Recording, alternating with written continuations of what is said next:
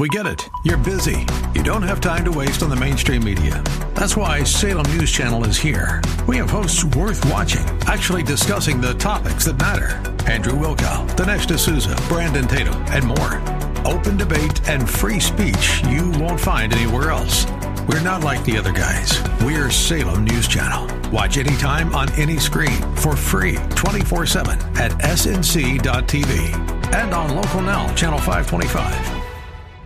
To get a complimentary copy of Dave's book and a complimentary consultation, call 877-GAINS-4U or mortagefinancial.com. If we look to the answer as to why for so many years we achieved so much, prospered as no other people on earth, it was because here in this land we unleashed the energy and individual genius of man to a greater extent than has ever been done before. Those who say that we're in a time when there are no heroes, they just don't know where to look. The sloping hills of Arlington National Cemetery, with its row upon row of simple white markers bearing crosses or stars of David, they add up to only a tiny fraction of the price that has been paid for our freedom. As for the enemies of freedom, those who are potential adversaries, they will be reminded that peace is the highest aspiration of the American people. We will negotiate for it, sacrifice for it. We will not surrender for it now or ever. We are Americans.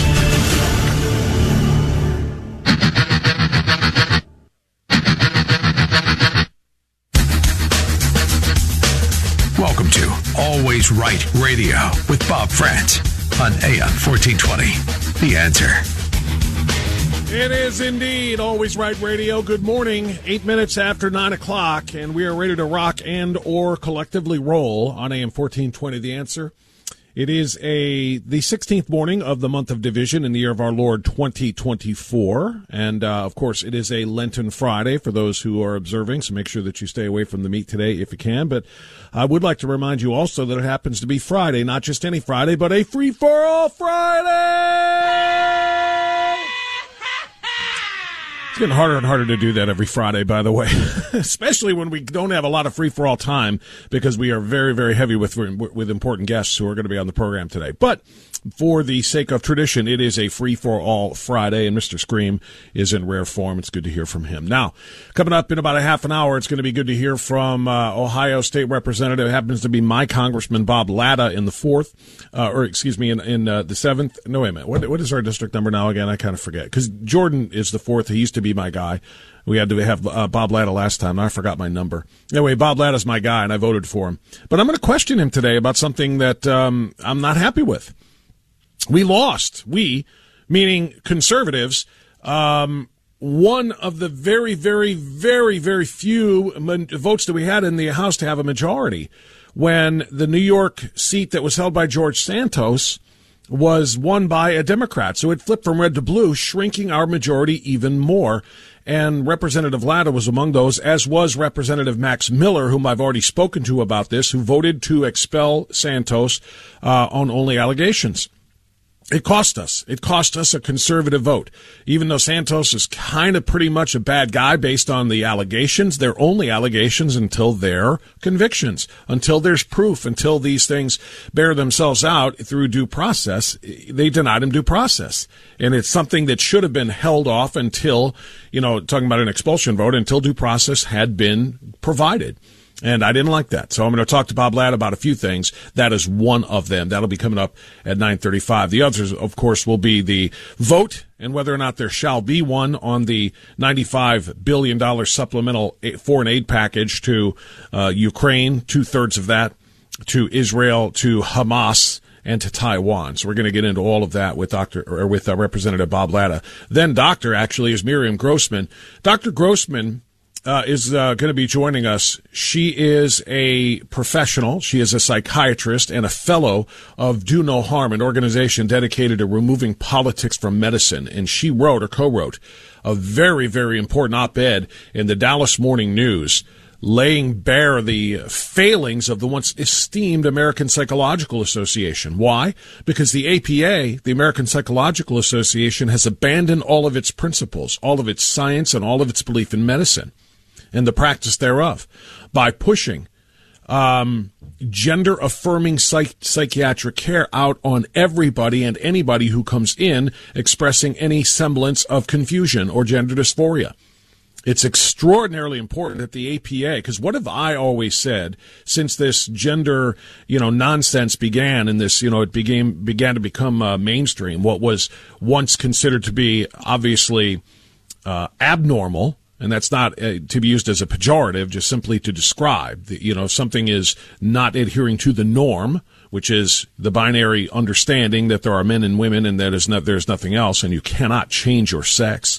You can have operations and wear makeup if you want, or if you're a girl, you can cut off your breasts and wear a cowboy hat and a pair of. I'm just trying to picture something that's more definitively male. You can pretend to be whatever you want, but what have I and so many others always said? You don't use physical mutilation to deal with psychological problems. You deal with psychotherapy. That's how you deal with it. Well, now the APA is essentially saying, no, we don't want to deal with it. It's not psychiatric. Go ahead and butcher them up. So Dr. Grossman is going to talk to us about how unbelievable that is and how devastating that is, quite frankly, for what could be a lot of people for a very long time to come, because this is showing no signs of slowing down in terms of the contagion, the social contagion of transgenderism. 10:35, Jack Windsor will be with us to talk all things Ohio politics. He is, of course, from the Ohio Press Network. He's also had some good news recently that he'll share with us. And at 11:10, Biden is finally going to East Palestine.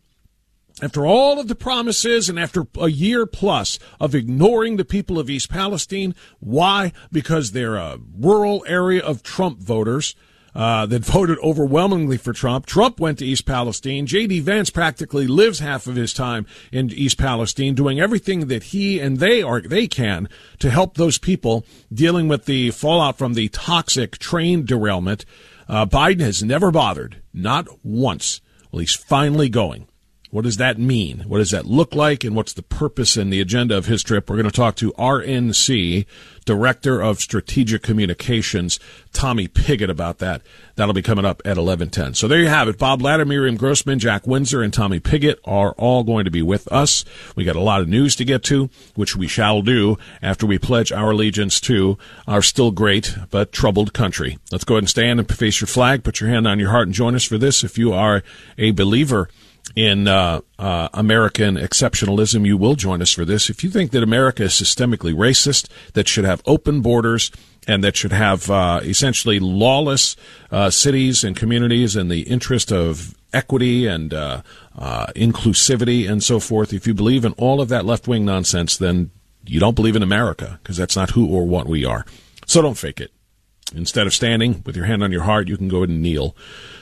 Put your knee to the ground like the good little Marxist that you are. For the rest of us, I pledge allegiance to the flag of the United States of America and to the republic for which it stands, one nation, under God, indivisible, with liberty and justice for all. Numbers came out yesterday of the invasion of the United States, which is being chronicled in real time. It's being chronicled, it's being watched, it's being reported upon, but nothing is being done to stop it. 243,000 illegal border crossers came in the month of January. 243,000. That is a new record. It seems like we're setting records every single month. That's a new record for the month of January. 176,000 along the southwest border. The majority, of course, apprehended between ports of entry, which makes their arrival here automatically illegal. And instead of stopping them, turning them around and saying march in the opposite direction, they are welcomed in because they dare to say the magic word, we seek asylum, or magic words, we seek asylum. What does that mean? We don't know. We were told to say it. That's the reality of it. The remainder apprehended at ports of entry include 15,000 plus at the northern border, the most in a single month at the northern border in U.S. history.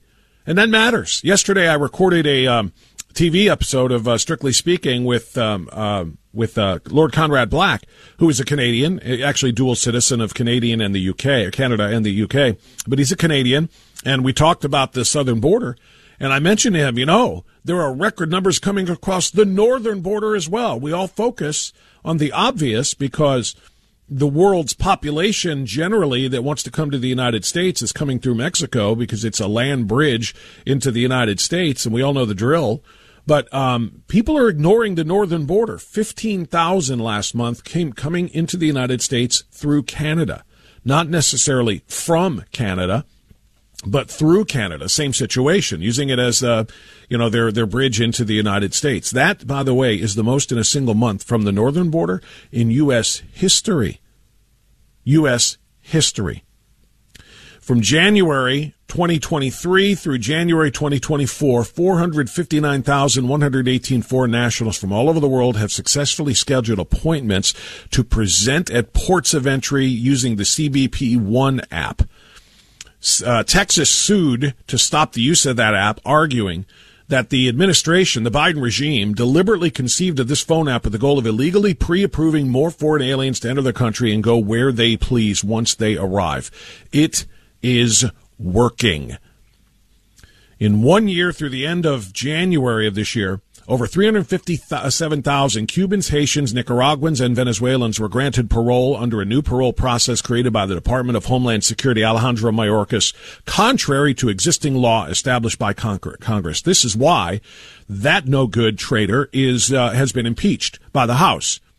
Obviously, it has to go through a Senate process now, but it was a massively important statement to make. Customs and Border Patrol reported more than 75,000 Cubans, 144,000 Haitians, 64,000 Nicaraguans, and 92,000 Venezuelans were vetted and authorized for travel by way of that app. I'll stop here and point out something that's extraordinarily important.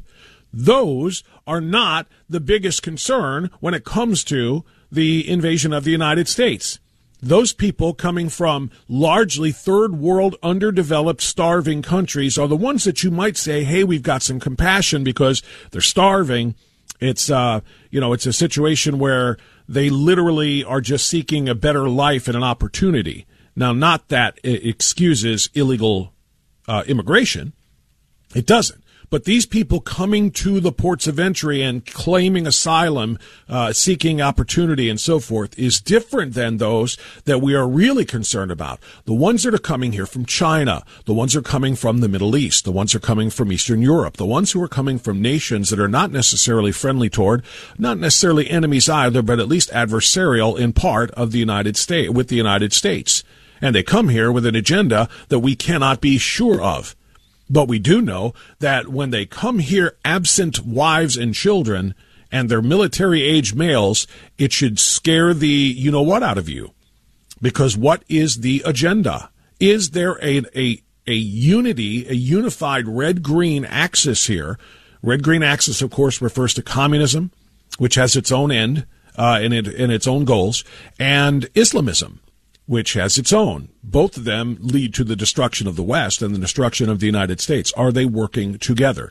Which has been the focal point of a lot of people's studies for a very, very long time. But they're coming from those regions of the world, places that do indeed espouse communism, and yes, those that practice Islamism from the Middle East, largely from the Middle East. So this is a very, very big deal. 243,000 in January. That's a new record for the month of January. That's overall 15,000 from across the northern border. That is a record for all time from the northern border. We add that to this story. Homeland Security admitted in emails that it failed to track illegal immigrants released into the U.S. interior. The broader immigration strategy has come under scrutiny amid record border crossings, and the impeachment of Mayorkas and newly discovered emails may intensify that scrutiny. These emails show that the agency of Alejandro Mayorkas, which is the Department of Homeland Insecurity, was tasked with protecting U.S. border and domestic security, admitted it is not tracking the illegals once they are released from federal custody into the interior of the country. And this, my friends, is why you have so many of these horrific crimes being committed in the United States, being committed by individuals who were admitted here and allowed to stay, committed crimes, were deported, and then came back again and again and again. But they're not tracking them. I've got a story in front of me that shows somebody who was deported, removed from the country 5 different times, just crosses right back over into the unsecured Biden border, the unsecured Mayorkas border, until they committed a murder. They are not tracking these people when they get here. In some ways, I can say I don't necessarily feel, I feel kind of bad for some of the workers. How do you track 10 million people that came across in 3 years? We used to say that we had 11 million illegals in this country. There have been nearly 11 million that have come in since Biden took office alone. That doubles it. That puts it up around 22 million. It's probably in reality closer to 25, 26 million, and they can't track them all, which is exactly why so many conservatives and people who are concerned about national security, family security, homeland security, and so forth, not to mention resources that are being absorbed by this massive influx of humanity and the potential threat of terrorist activity or attacks from within. All of those things is why we are calling for a sealing of the border. Seal it. Shut it down. Zip it up. Whatever you want to call it. Do it, and do it now until we get a handle on the 22, 23, 24 million who are already here. It's a big debate, by the way, in the Senate race, in the Senate primary, amongst Moreno and LaRose and Dolan, because Moreno keeps saying we need to take all 20 million of them and deport their A's. And LaRose says that can't be done. Well, he's probably right, LaRose is. It can't be done as long as there are another 200 to 300,000 coming across every single month. In order to get a handle on those who are already here, we have to stop others from coming here. The border wall needs to be built, border security, amnesty laws need to be changed, policies need to be changed. We're going to talk about all of these with Bob Latta coming up here in just a few minutes. And just to kind of, throw this point out to you to let you know, Egypt is very, very concerned. Egypt is very, very concerned about a massive influx of border crossers from Gaza in the form of Palestinian refugees. They're very fearful that the Israeli military push further into southern Gaza is going to set off a flood of refugees, all trying to get into Egypt, right? So what do you think Egypt is doing? I'll give you 3 guesses. 2 of them don't count. They're building a wall. How about that? What a shocking idea. What a crazy thing to think about. We were told by the left that walls don't work, but it is amazing how effective so many other countries find them when there is a massive threat of illegal immigration, including, by the way, into Israel. If you recall, they had a border barrier. It's kind of more of a concrete partition / fence that they have between Israel and Gaza. This, of course, is what on October 7th the terrorists had to go through, and they bulldozed portions of that concrete barrier and that wall to come in. Others then paraglided in over top of the wall. So, yeah, there's nothing that's perfect, but these walls are built, and when they are fortified and built a little bit better than the ones Israel had built, they are an extremely helpful tool. Are they a panacea? Are they a cure-all? No. But these walls, are they very important tools amongst the other things to protect a sovereign nation? Absolutely they are. So Egypt has announced they are building an 8-square-mile walled enclosure in the Sinai Desert near the border, according to Egyptian officials. So how about that? We'll take a little lesson from the Egyptians, Joseph R. Biden, and maybe, just maybe, we can find a way to bring a little bit of security to this country. Oh, and by the way, while we're at it, ICE, Immigration and Customs Enforcement, so frustrated by the numbers that continue to crush in here, have announced they are proposing anyway, releasing a proposal to turn loose thousands of migrants to just completely let them go because they do not have the resources to keep up with them. In other words, pass them on into the populations of the people and let the individual communities sort it all out. This is a reality. ICE they're heroes. They're doing their best. Same thing with Border Patrol, but they can only do so much with the policies that are in place. We are bursting at the seams. This cannot continue, and this is something that our elected officials need to take to Joe Biden every single day, including Bob Latta, who is going to be joining me right after the bottom of the hour. 216-901-0945, 888-281-1110, always right. 1320, The Answer. Waking up America from its woke slumber. Always Right Radio with Bob Frantz on The Answer. All right, coming up on 9:35 now, Always Right Radio on AM 1420. The Answer. Good Friday to you. No, it's not Good Friday, but have a good Friday today. It is a Lenten Friday, however, so just a little reminder: don't have the sausage on your McMuffin this morning. So we'll get back to the issues on the border in just a moment, but we have a lot of issues to discuss with our leaders and our representation in Congress. Ohio's 5th Congress. I blanked on our district number for a minute there because I know I voted for Jordan before when he was my guy and he was 4, but when the districts were redrawn and I got Bob Latta as my guy, that's 5. So anyway, Representative Bob Latta is my congressman. He's Ohio's 5th Congressional District representative. He's the deputy whip. He's a member of the House Committee on Energy and Commerce and the chair of the Communications and Technology Subcommittee. Joining us now on AM 1420, The Answer. Congressman, good morning. How are you? Hey, good morning. And I was just listening to one of your commercials about if you have a head code, what you should be doing. And I got a head code on the plane the other day when 2 people had their little air things going right down on top of me. Oh, no. Yeah, that's rough. What's funny is I usually poke those things, point them at me because it makes me cooler. But if somebody's sick and they're blowing that stuff on you, that's not good. So, Congressman, a lot of stuff to get in today. And I'm going to start with the good because then I'm going to hit you with the bad. You probably know what I'm going to talk about.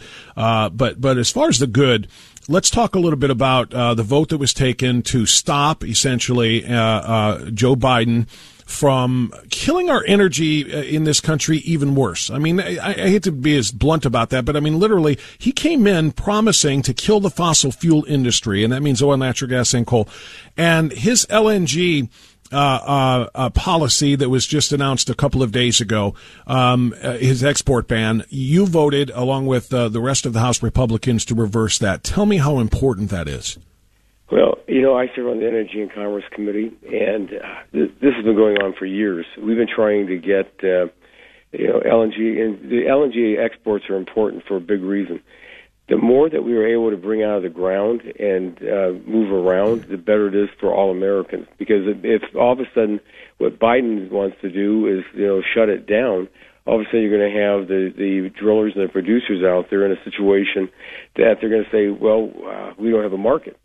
And, it hasn't been all that many years ago. We were told in this country we had no natural gas.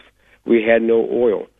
But putting the right laws in place for the right administrations and making sure that, the entrepreneurs and the innovators can get out there and do it.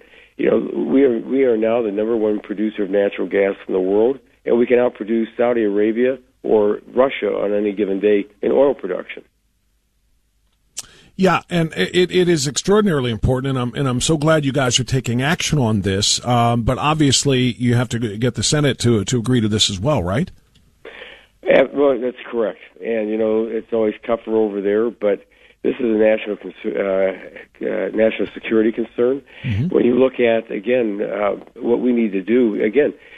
The way that Putin's financing his war in the Ukraine, it's from his natural gas and his oil production. So, and what the Europeans want, they want to buy LNG exports from the United States and stop that reliance on Putin. So, we can do great things with it. And the other thing is always important because, again, with my district, just on the natural gas side, I have 86,000 manufacturing jobs. I need power. And the other part is that I have the largest farm income-producing district in the state of Ohio, and farmers need the oil and the natural gas for their fertilizers and other products. Yeah, we're talking with Congressman Bob Latta, Ohio 5. He happens to be my congressman as well. And yeah, it's funny when you mention that, it's the way Putin is financing his war is with the exporting of his natural gas and oil. And yet we are going to finance the other side of that war, not through exporting our liquid natural gas, if Biden has his way here, but just by straight up giving them money, giving $60 billion more to the $130 billion, or ish. I think it's close to that, 120 some odd billion we have already greenlit for Ukraine. To fight Putin, rather than giving them straight up $60 billion for munitions and so forth. Wouldn't it make a lot more sense to weaken Putin's resources by simply exporting our natural gas to those same places that are getting it from him? Well, part of the problem is that he's built up his reserves. If you ever follow whenever he does things, it's when he's been on a very much of a high. And so, unfortunately, he's got the reserves and the cash. Because what he's also doing now is he's selling that to China and all the other countries in the world that hate us. And but what we can do though is reduce the reliance, especially on Western Europe. And one of the things with Western Europe, people say, well, how come what happened over there? It was very simple. These green groups are being financed by the Russians to say that they wanted to kill all fossil fuels, and this is a mess they've gotten themselves into. When I've talked with their leaders, this is exactly what they were fearful of, and it happened. Yeah, well, and that's that. I'm glad you bring that up. And so let me ask you the other part of it. Like I just said, $60 billion, 2/3 of the $95 billion bill that the Senate passed for supplemental foreign aid goes to Ukraine. I think what was it, $14 billion to Israel. $10 billion to Hamas, and I'm just calling it what it is. It's not like that in the bill. It says it's for humanitarian aid to Gaza, but we know Hamas gets everything that goes there. And then, of course, Taiwan. Speaker Johnson had originally said this thing is DOA, but then I saw a news article yesterday, Congressman Latta, that said he is going to have a sit-down with Joe Biden to discuss this, which indicates to me maybe there's going to be a negotiation to change it somewhat, but he's going to look for a reason to bring it up for a vote. What is your understanding of where that sits in the House? Well, when you look at what the Speaker is talking about, I think also the Speaker knows what our Republican conference looks like. It's razor thin. What we have in the House right now, unfortunately lost the race up there in New York. So another Democrat will be coming on, so we'll be at about 219. We're still waiting for the seat to be filled. That when Kevin McCarthy resigned out in California, we will hold that seat. But the Speaker knows that he's going to have to make sure that everything that we've talked about in the past, especially with border security, has got to be tied in. Because I was down at the border again in January with about 60 other members. And it's, as one sheriff down there said, we're past a crisis and a catastrophe. And when you think about it, from October until now, over 4,300 Chinese have crossed the border. So it's just unbelievable what's happening down there. And we don't know if these people that are crossing could be, terrorists that want to do us harm. Yeah, no, we don't know that. You're exactly right. We're talking with Bob Latta, who is Ohio 5th Congressional District Representative. He mentioned as he came on he's got a cold. You do sound a little bit rough, so I appreciate you keeping the interview. You would have been excused from doing this for simply being sick, but I appreciate you fighting through. And I'm going to say that with a little bit of compassion now because I'm about to criticize you, and I hope you don't take it too personally, but I was disgusted by the fact that we just lost another seat in our already razor-thin majority. That did not have to happen. We lost that race in New York, as you just pointed out, because the Republicans did not stand strong in providing due process for George Santos. You and Joyce and Balderson and Kerry and Miller and Wenstrup, all from our state, said we're going to bounce him. I need an explanation. I understand that there are some strong allegations against him, just like there were allegations against President Trump when they voted to impeach him. And there was no due process given to him, and there was no due process given to George Santos either. So with only allegations, Representative Latta, not convictions, and he was a pretty reliable conservative vote during the time that he was there. Why did you vote to expel one of our very, very, very thin majority members of Congress without a conviction? Well, if you read what the Constitution says, how the House would act You don't need a conviction on that. It's the reputation of the House in this case, and unfortunately, Mr. Santos was the poster child for everything that was wrong, and from theft to you name it, he did everything. And alleged. We don't know that he did. These are allegations until they're not, right? Well, and again, when we had the report from the Ethics Commission, which is it's a 50-50, and even the Republican chair of the Ethics Commission said, he had to go, and just from all of the work that they had done. But when you look at all the things, again, the lying, and again the cheating, the theft, he was a blot upon the House. Well, again, I'm sitting here just wondering how in the world we can play by these rules when we're being beaten by somebody that plays by no rules. Bob Menendez, for crying out loud, has been indicted for crime, and which is a lot more than just an allegation. He's facing the indictment, and they didn't bounce him. Let me put it to you this way. Troy Nehls, your colleague from Texas, Troy Nehls said, until Republicans learn they need to get into the slop with the pigs, we will continue to lose elections. We should never have brought the Santos vote to the floor, end quote. I happen to agree with that.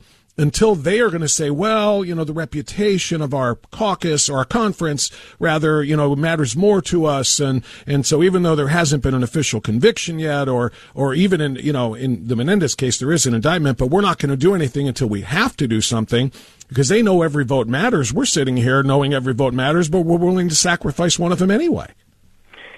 Well, and again, this is something we'll have to agree to disagree on because, again, and everything that he had done, he was a blot. And if I'd been a Democrat, I'd done the same thing.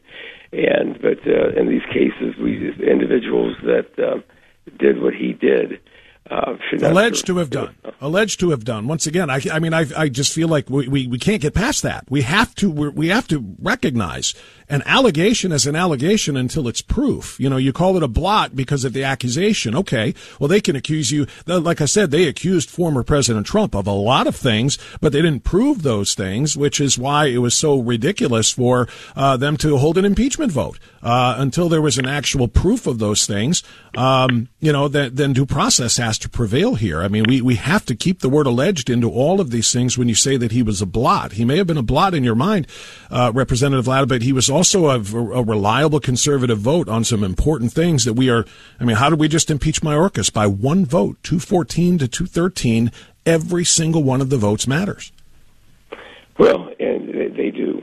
And that's why again, when we have these special elections, and unfortunately what happened up in New York, but like I said, we'll hold California. We also had a situation with one of our members, who's the dean of the House, was struck in his car, and so he's able to be back now. And then Steve Scalise is back from his cancer treatment. So these are the numbers that really help us to get back, because again, we're going to be right at these numbers through the election. Yeah, we certainly are. And we'll close the conversation on something we can go back to agreeing on here, and that is the terrible tragedy suffered by the people of East Palestine, and they're still suffering from the fallout of the toxic train derailment. Joe Biden, over a year now, has not visited. He's finally going. What do you think that means? Well, yeah, first of all, to get him down to the border is impossible. They really see it. You have the vice president who's supposed to be in charge. She won't see it. And so, the president should have been, the day after, he should have been over in East Palestine. And again, they don't want this to be, I'm not sure where they would say there'd be a controversy that they shouldn't be there, because again, this is a situation where people are hurting, and he should have been there ASAP.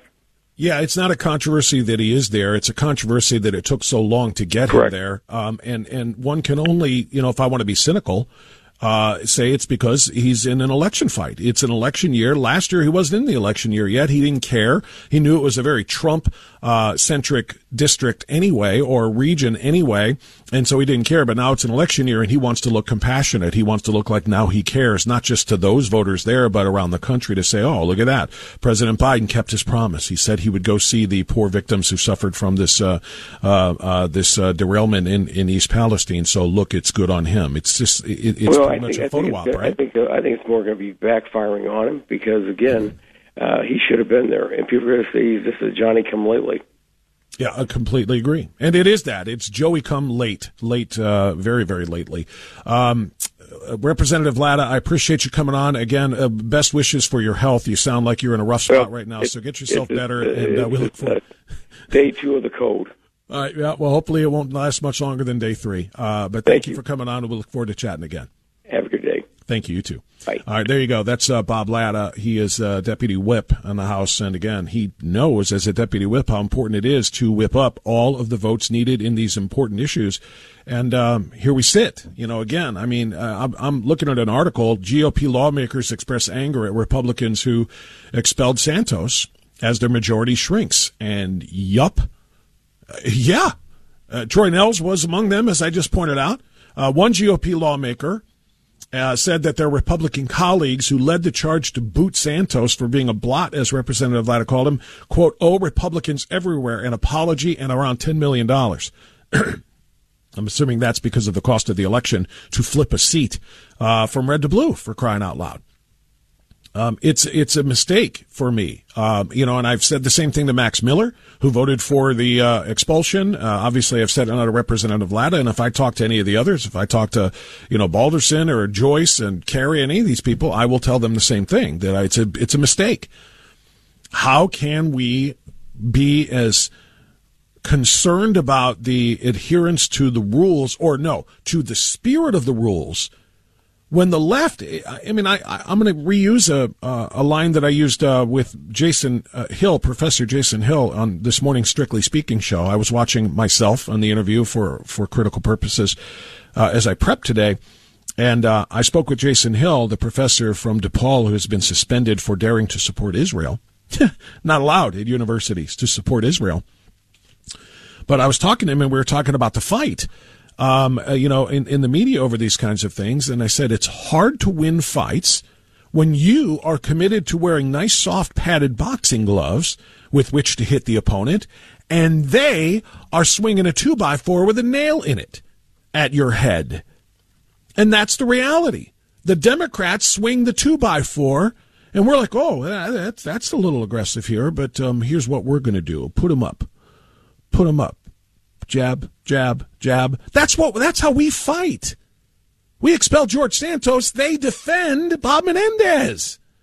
You kidding me? Can't do that. It's a terrible, terrible.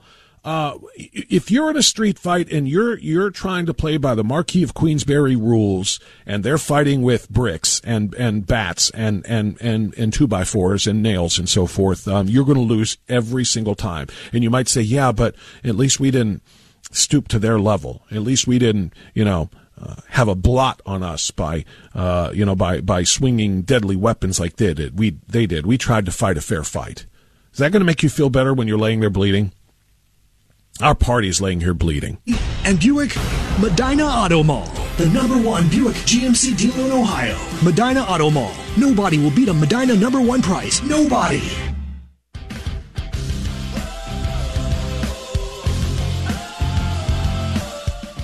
Okay, 9:55. So thanks to Representative Bob Ladd. I felt bad for him, first of all, because he came on and played sick, meaning he was sick, but he played through it anyway. So I certainly appreciate that. And then I had to condemn and criticize that decision. But he was right, obviously, and spot on in his vote against Joe Biden's pause on exportation of LNG, liquid natural gas, because it harms us. We recall this.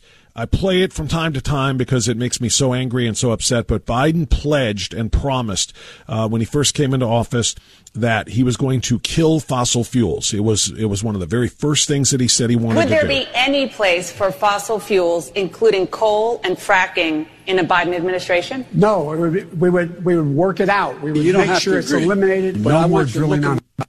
Sorry about that. They're playing over top of one another. You don't have to agree, but I want you to look in my eyes. I guarantee you, we're going to end fossil fuel, and I am not going to cooperate with you, okay? End fossil fuel, and this is a part of that project. It weakens the entire country in a lot of ways. Say that again, Seth? Oh, Chris Long. Okay, good. I wasn't sure if we were going to be able to get Chris Long today. You just heard a promotion for the Freedom Banquet that is coming up in Akron a couple of seconds ago. We can get a few more details on it now from the head of the Ohio Christian Alliance, Chris Long. Hey, Pastor Long, how are you? Well, thanks, Bob. We're glad to have you as our MC for the candidate forum portion of the evening. We're looking forward to that, to hear from the U.S. Senate candidates in the Republican primary next Thursday night, the Akron Fairlawn Hilton, and we hope folks would come out. They can register at our website at Ohio Christian Alliance. Just search that, and right at the top of the page is the registration. But it's going to be a great evening. Of course, we're going to have the candidate forum with the U.S. Senate candidates. Also, the 13th Congressional is a very interesting race. Washington is looking at that as a possible pickup for a Republican, and there's two candidates vying for the Republican nomination there, Kevin Coughlin and Chris Banwig. I think you've had both of the gentlemen on your program. I have. And this Senate race is really tight. I've been calling folks all around the state, our volunteers, our contacts that we've known for decades, and I'll tell you, it's kind of a mixed bag out there, and I think it's very tight. I've told both candidates, both Frank LaRose and Bernie Moreno, and they said that's what our polling shows, that this is a very close race going into March 19th. Yeah, it really is, and it's so important for people to get every chance that they can to hear, from those three candidates so that they can compare and contrast and make the right decision. We absolutely have to be, and this is not to diminish the Coughlin and Banwag race or anything else, but I'm talking specifically about that Senate race, that we have to beat Sherrod Brown, Chris. There's nothing more important. Winning that race might decide the majority in the Senate after November. Absolutely. All eyes are on Ohio with this U.S. Senate race, and this should be an easy pickup. President Trump, who is the nominee for the Republicans for the presidential race, should win Ohio again handedly. Of course, what happens in other states is yet to be determined. But in Ohio, that Senate race has to be won if the Republicans are going to pick up the Senate. So all eyes are on Ohio. And then, of course, this primary is so important because whoever comes out of that primary is going to face off against Sherrod Brown and is going to have to be able to match him to be able to argue the point that we can't continue with Washington the way it is. And you just played a little clip about what's happening there. And I heard on Monday when Congressman Jordan was on your program, and he said, I've been doing this work for years, and in this town right now, there's a lack of leadership, and I'm actually scared. It's not good when a congressman said that they're scared. That kind of scared me. So, you know what? I'm glad you refocused me on that too, because I went ahead after you and I talked, and I played it on the air, and I talked about what that means, and I completely agree. And I mean, literally, this could not be more dire. It could not be more important. We need to get the right people in the right positions to win majorities in the majority in the Senate, to strengthen the majority in the House, and of course to take back the White House. But so the Freedom Banquet on February 22nd, very much looking forward to this. The Hilton Akron Fairlawn. Get your tickets now at ohioca.org, right, Chris? ohioca.org. Yes, sir. It's right on our website, and we look forward to the folks coming out. We're going to have a great time, and it's going to motivate you and inspire you about our American Republic. We're not finished yet, and we're going to continue. GOP.org. Join me and other special guests for an evening with Prager. Get motivated for 2024. Get your tickets now at medinagop.org. You and I have a rendezvous with destiny. We'll preserve for our children this, the last best hope of man on earth, or we'll sentence them to take the last step into 1,000 years of darkness.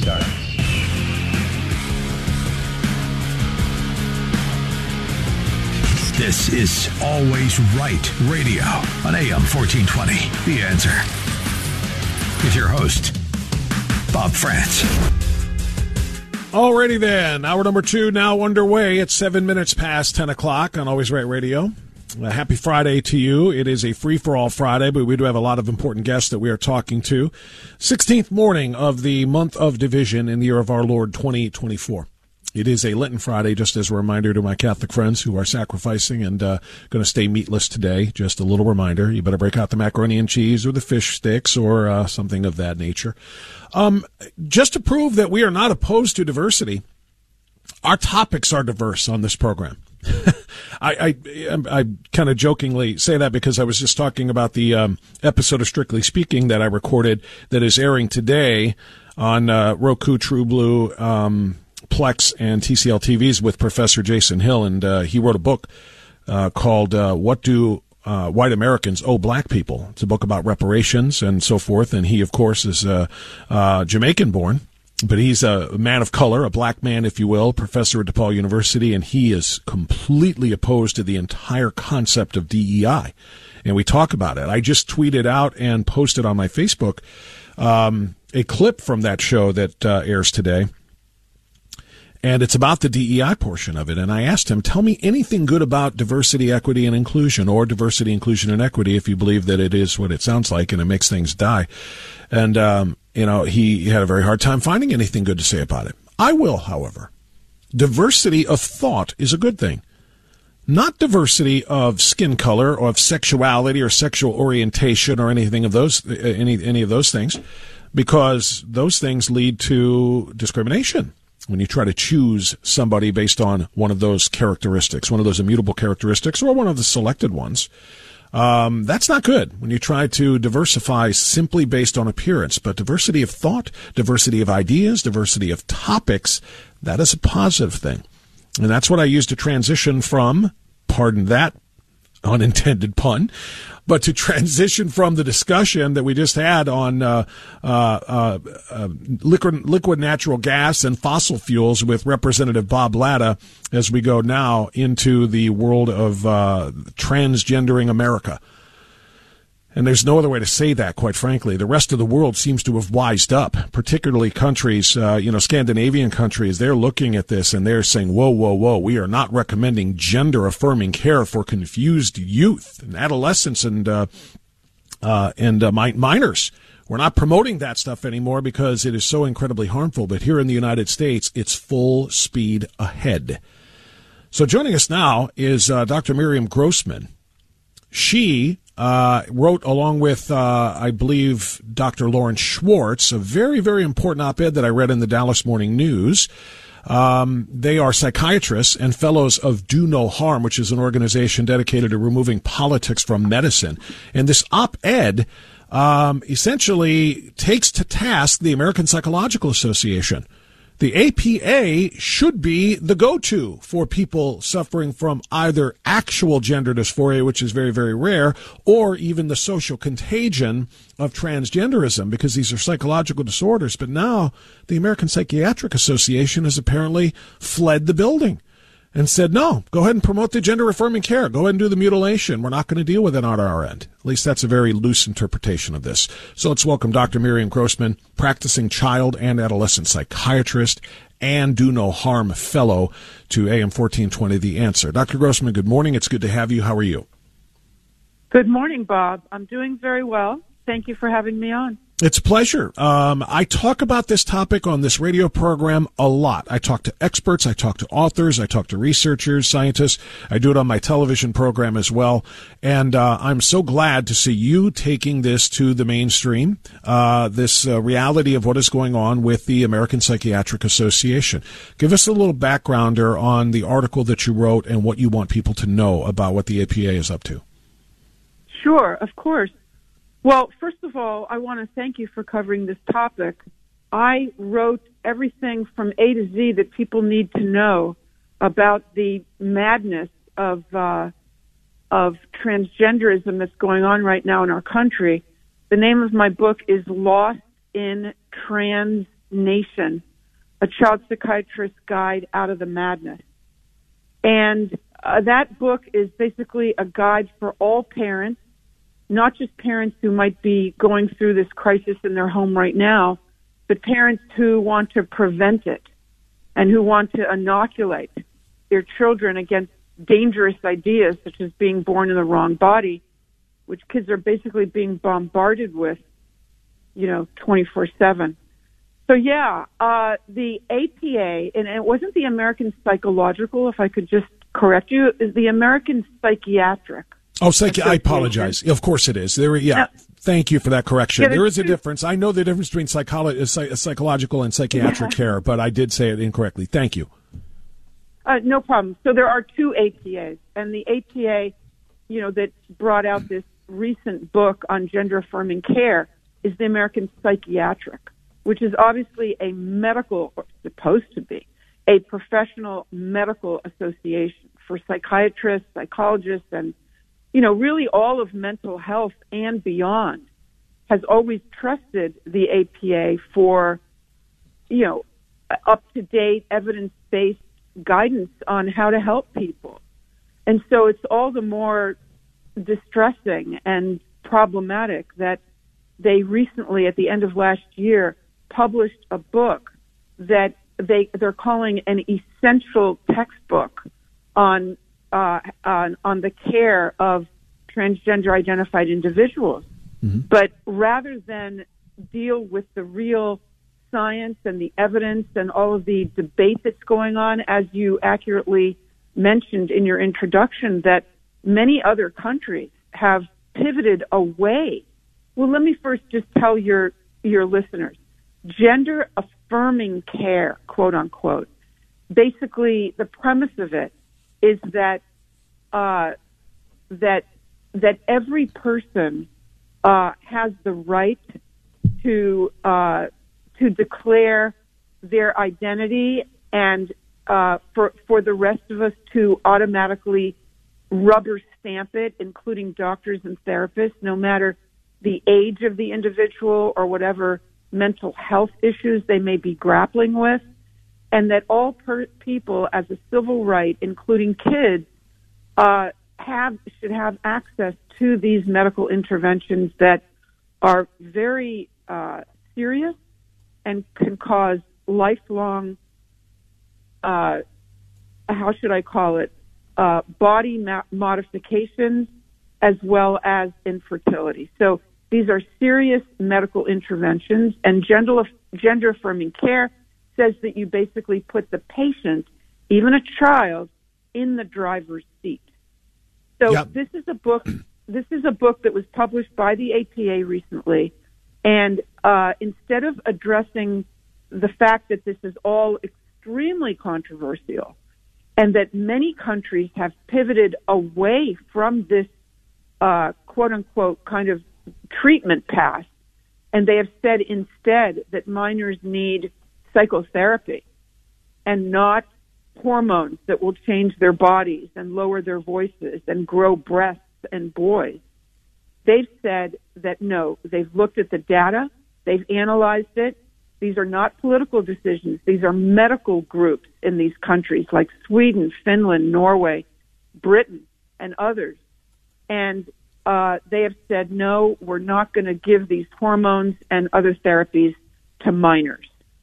But as you said a moment ago, here in this country and in Canada, it's full steam ahead. So Lauren Schwartz and I wrote a letter to the American Psychiatric Association.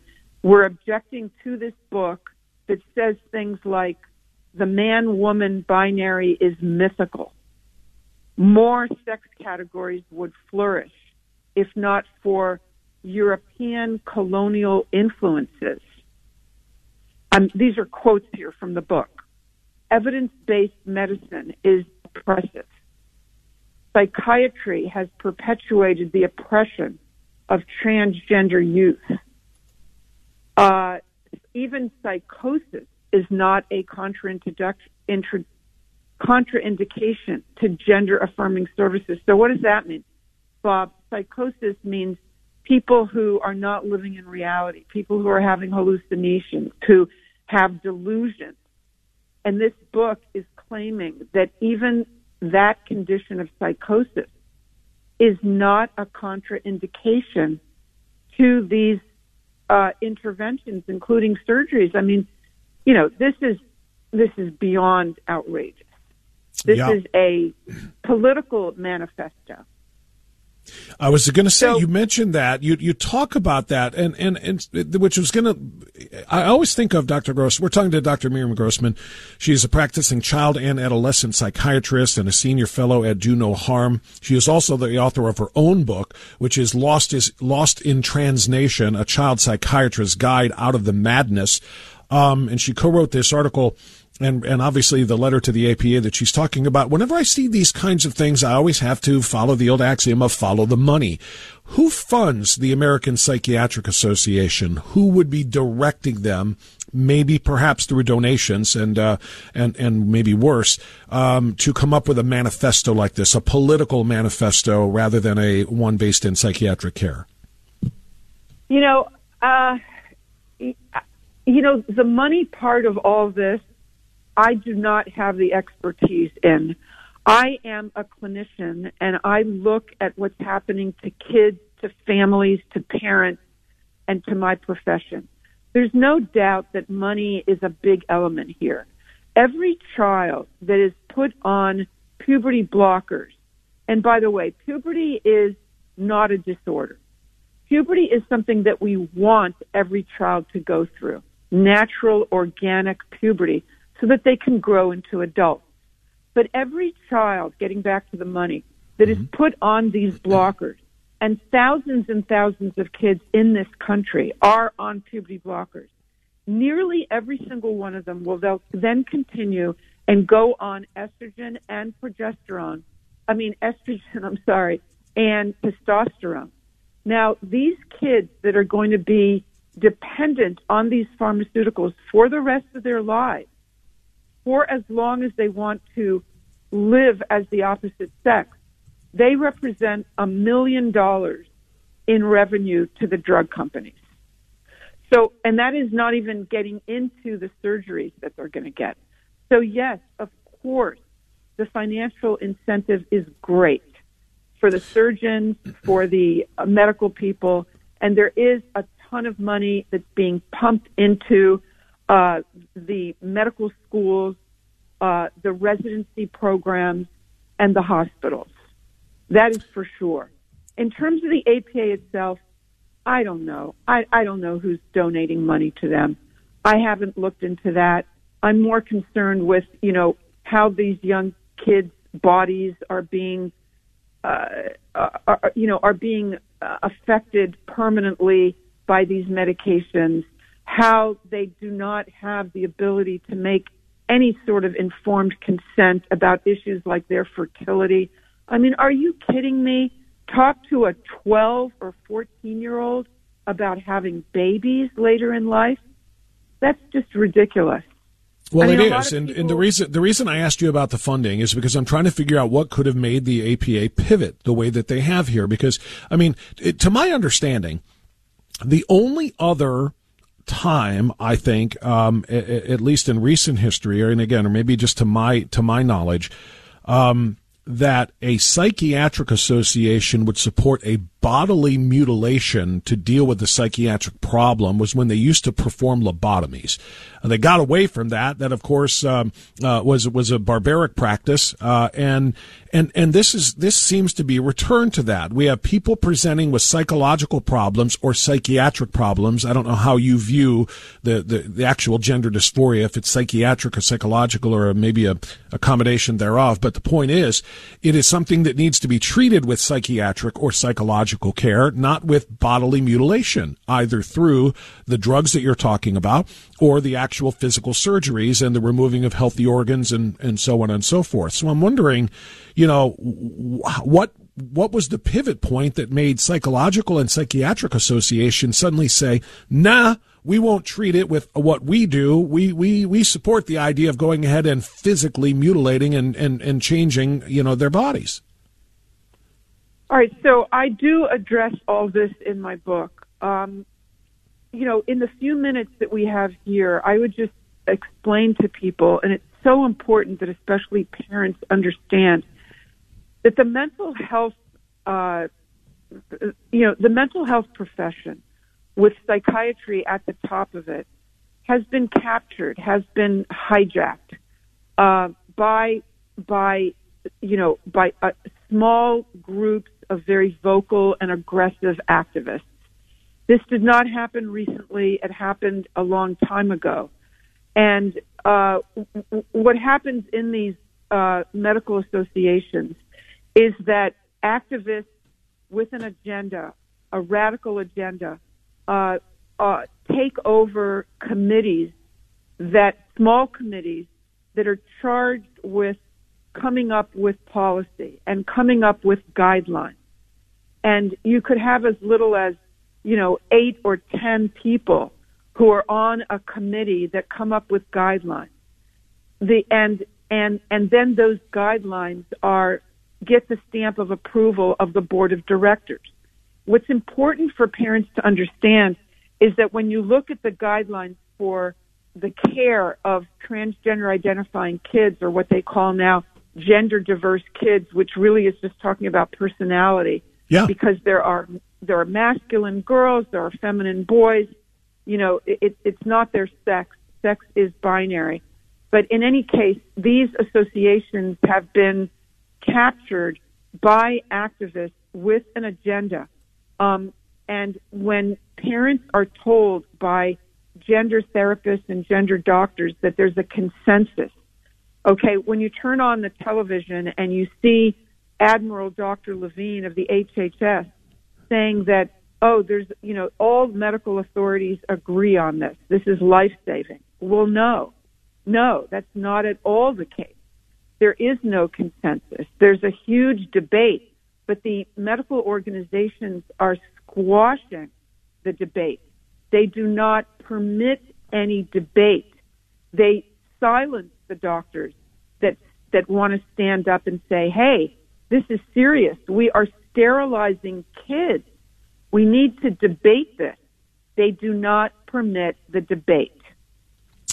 Let me ask you this, Dr. Grossman, in closing, because we're just about out of time, but are you and Dr. Schwartz alone in this? And by alone, I don't mean specifically just the two of you. What percentage would you say of psychiatrists, particularly adolescent psychiatrists like you are and Dr. Schwartz is, what percentage do you think agree with you, and what percentage is going along with the APA? Okay.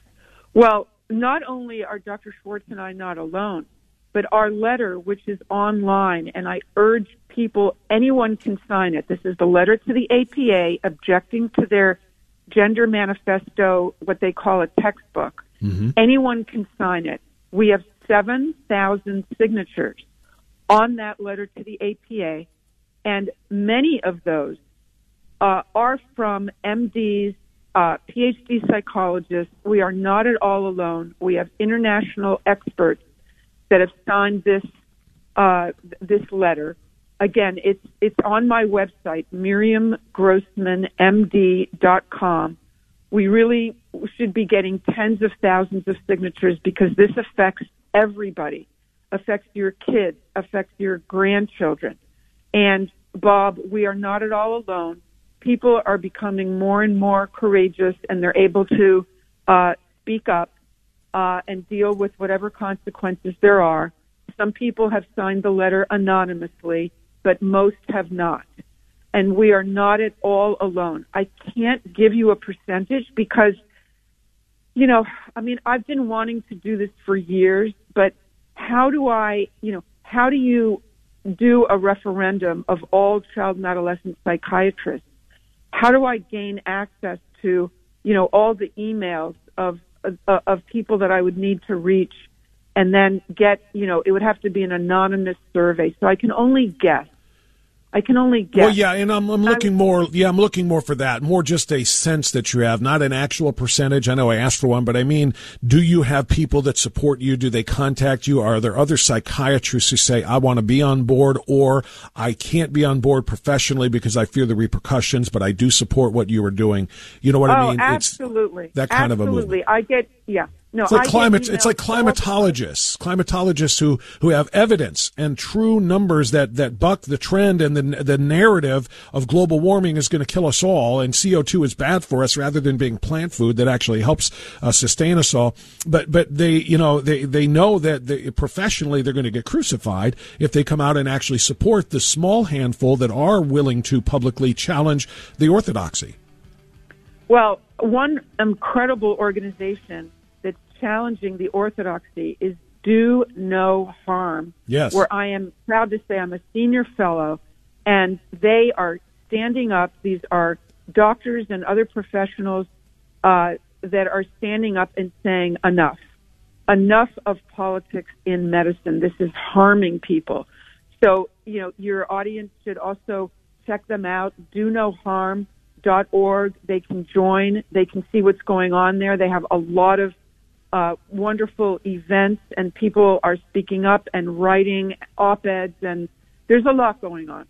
Trust me. Dr. Grossman, what I want people to know is that they can help. I'm looking at your page right now, MiriamGrossmanMD.com. It's spelled exactly like you would think it is, everybody. MiriamGrossmanMD.com. And I do see one of the top links there is sign letter to the APA.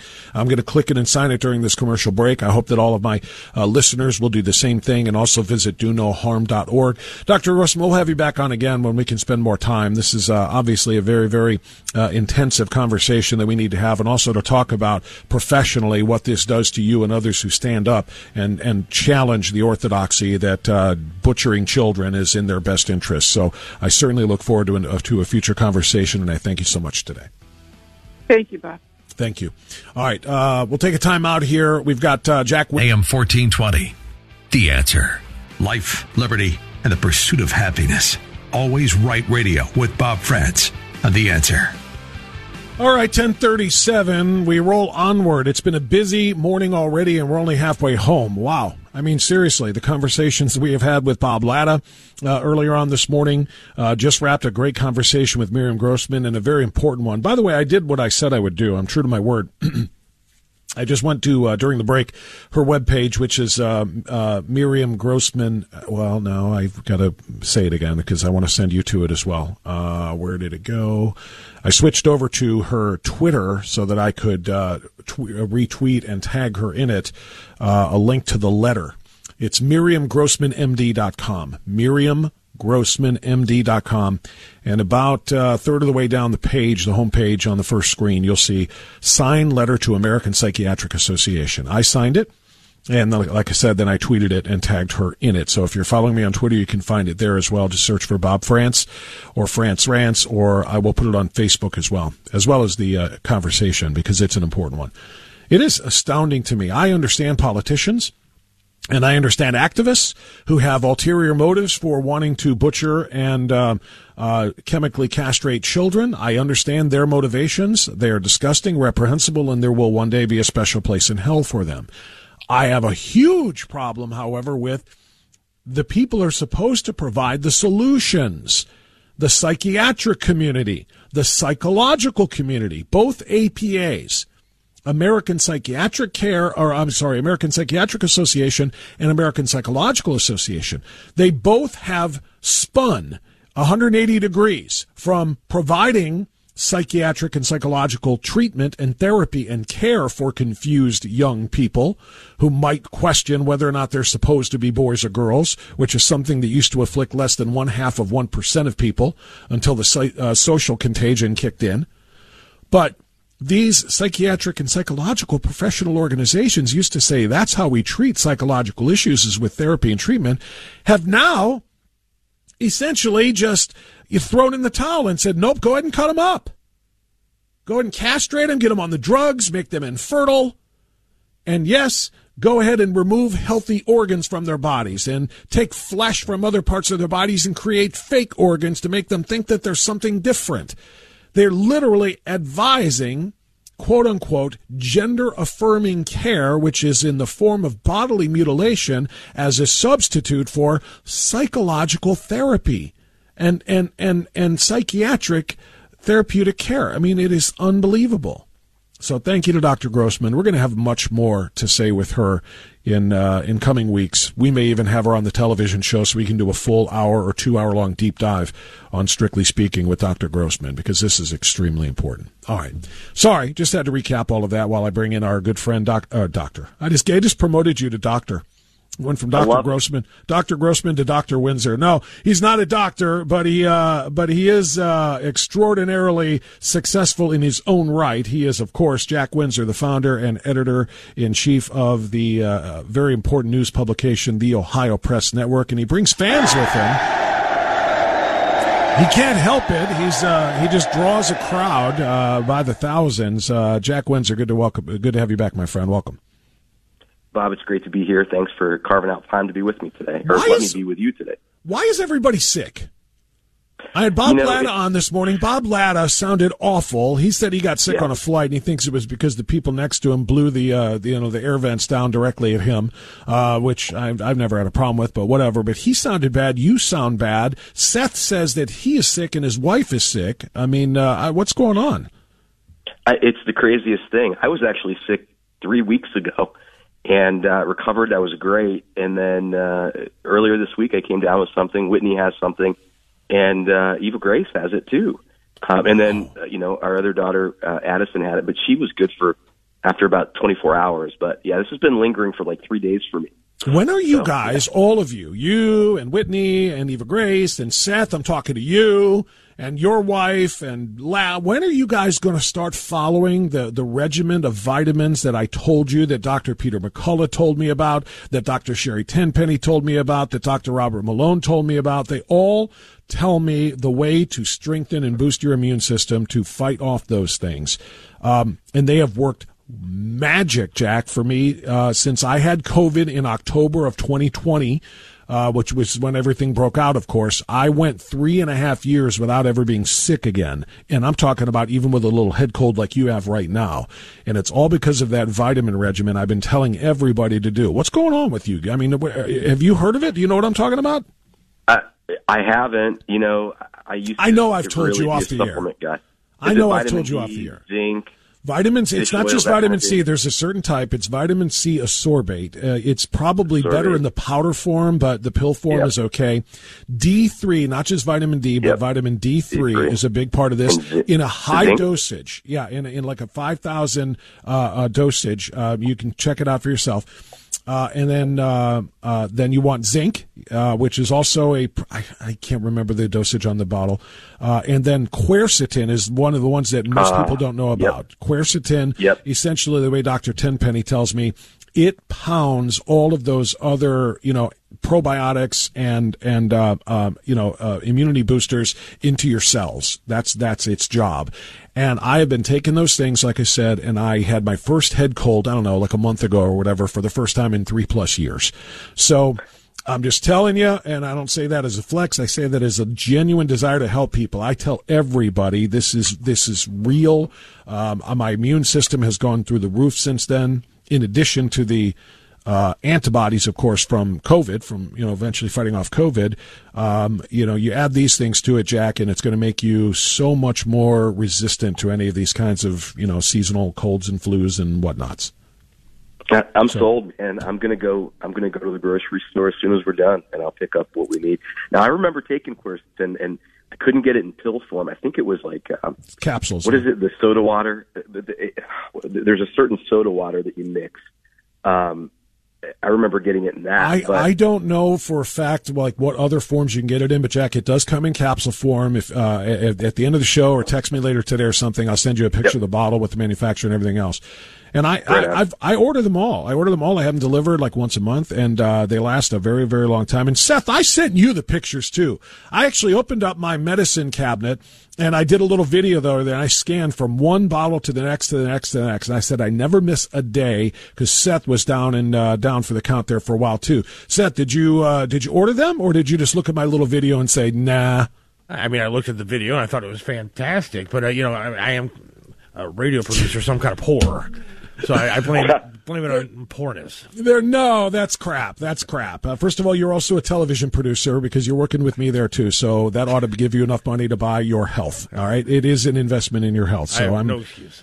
And by the way, this is not an endorsement. I don't get paid by anybody for any of these things. This is just personal advice from me to everybody. That combination came right from Dr. Tenpenny, seconded by the other doctors that I mentioned, some of the most important doctors, I believe, in the field of immune health, epidemiology, and so forth. These are all COVID researchers as well, but they all backed it. And I'll tell you what, I'm living proof of it because I don't eat healthy. I'm not a vegetable guy. I'm not eating salads all the time at all. I don't eat healthy, but I am healthy, and I think it's in large part over what I've been doing to boost my immune system for the last 3 years.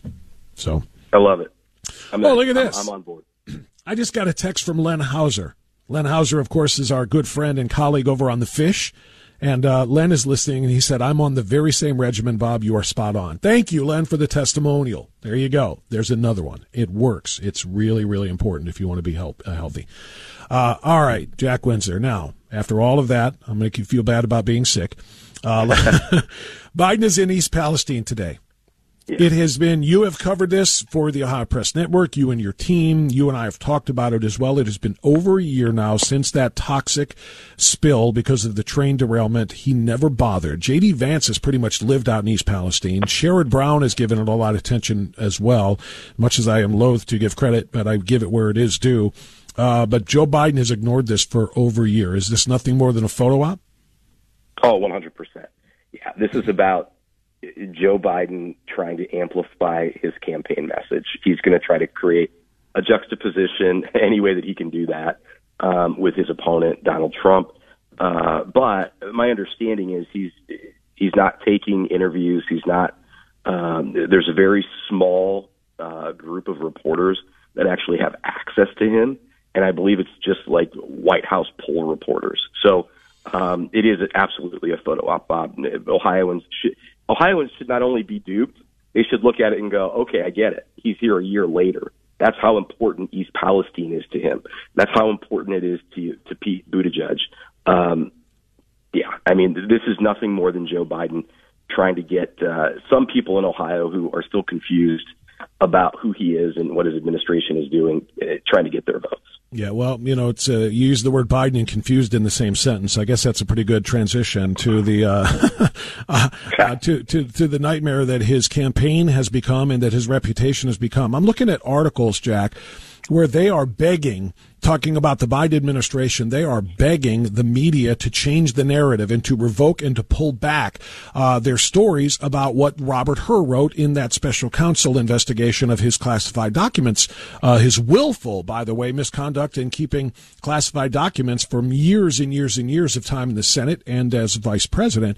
And they're literally begging the media to change the narrative because it is destroying any chance that he might have had at it possibly even holding on to the nomination and being, the Democrats' candidate, but much less from winning because people are watching him deteriorate and decline by the day, and the narrative has got to change. So they're begging the media to do that, which begs my question for you.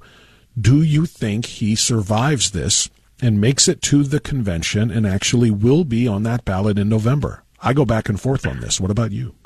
My visceral response is no, that at the convention he will be replaced. But insiders who talk to me say that you don't understand the death grip that he and Jill have on this thing.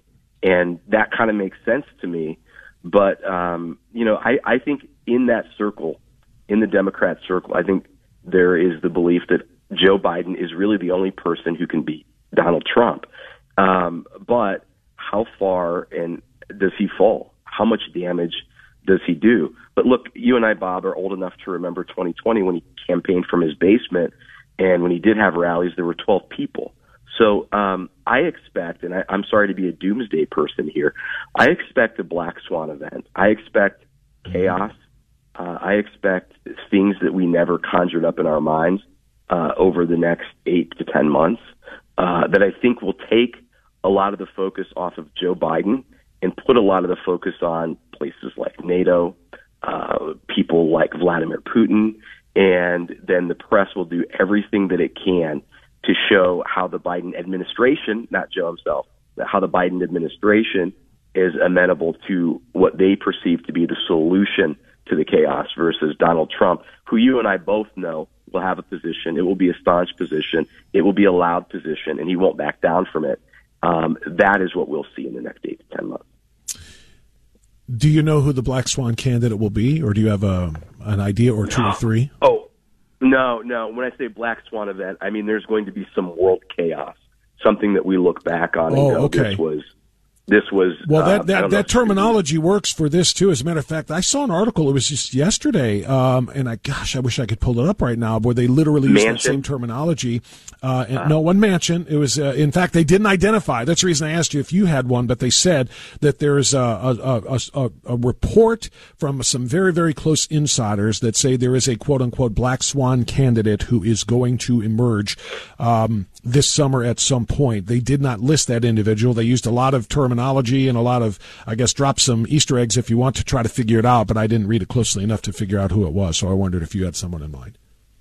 No, I mean, you've got the Manchin and what's his name, the senator, but then Portman is also in that conversation. But that group, that is the, that's the Jeb Bush, Rhino, Republican group that they hate Trump so much that they're willing to put forward a Republican candidate as part of a ticket in order that he loses. I mean, that tells you how sane these people are. I don't know. I mean, the name that gets thrown out the most, and I think that terrifies people the most on the right, is Michelle Obama. But I don't know. I think Michelle Obama likes hanging out in her bathing suit and all the money that she has. But we'll see. I don't know. I do expect that there will be one or two other people that jump in for sure. Okay. Yeah, and I think that I do too. I just, I go back and forth on this. I was on with Dr. Gorka, a month or so ago, and he asked me that question, and I said, it's got to be Biden because there's no way they can bypass Kamala for somebody else, and they're terrified of Kamala, so they have to ride Biden to the finish line one way or the other. And then another day, I say, particularly because of what just happened with his little meltdown last Thursday in that primetime press conference, there's no way they can do this. And, he's literally, showing his own decline as he steps up to defend his mental acuity. He stands there and exposes his, declining mental acuity. It can't happen, and so I'm wondering who it is. So I've gone back and forth many times, switching my position on this over the last few months, so I don't know what the hell to expect. One more question for you let's come back to Ohio now on this. Last week, I had some really harsh words for the Ohio House of Representatives Speaker, Jason Stevens, because of, and I had Jerry Serino on, he refused to bring Senate Bill 83, Jerry Serino's very important DEI in colleges and universities bill, up for a vote. It passed the Senate easily. It passed out of the House committee. It's ready for a vote, and Jason Stevens ignored 30 representatives who signed a petition or not a petition, but signed whatever the legal paperwork is to bring this up for a vote. He ignored it. The other 22 trans Dems ignored it as well, did not do anything to support it.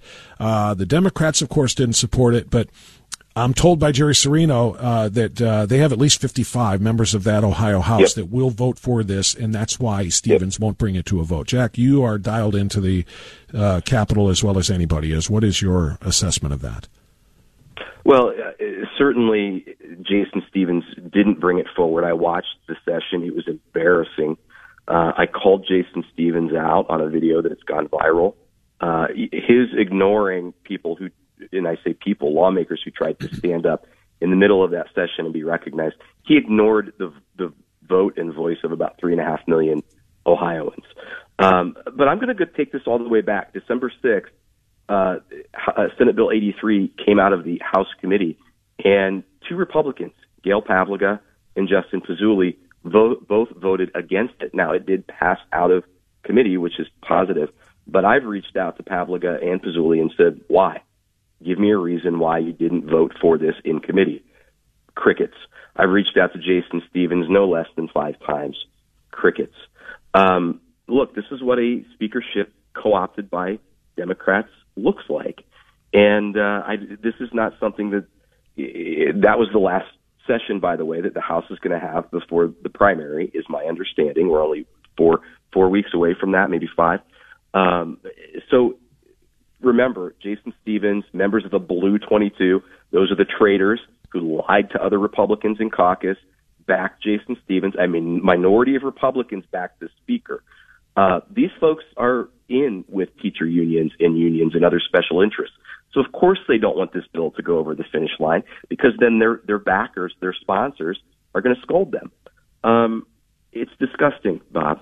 And my hope is that Matt Huffman, who is termed out of the Senate, will win his race at the Ohio House, and he will displace Jason Stevens as Speaker in the 136th General Assembly.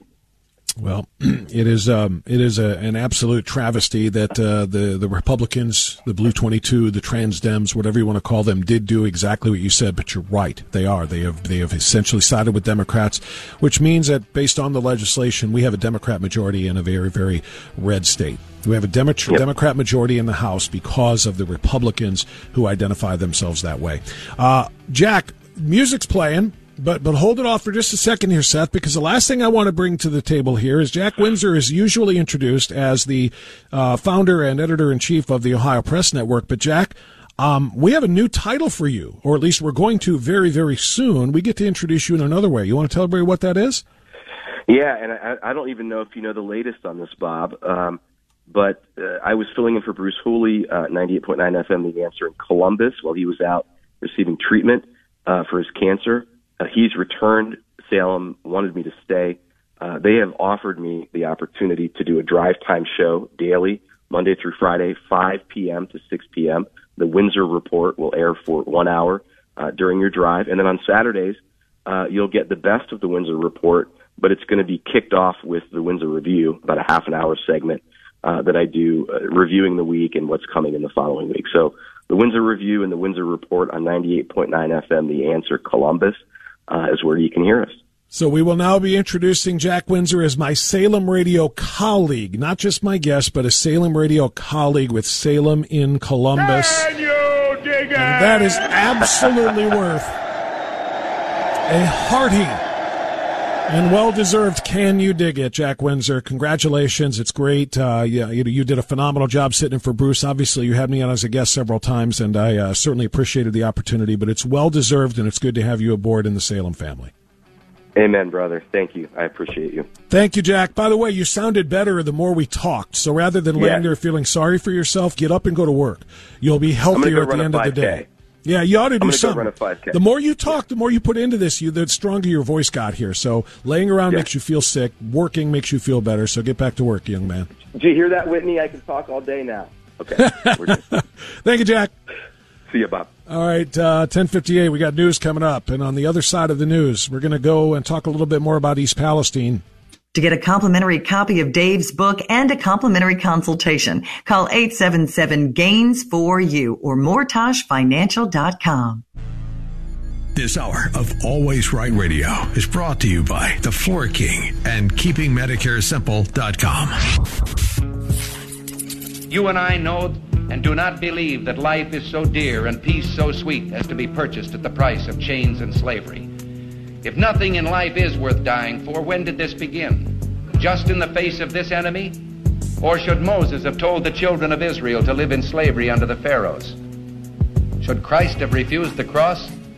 Should the patriots at Concord Bridge have thrown down their guns and refused to fire the shot heard round the world? The martyrs of history were not fools.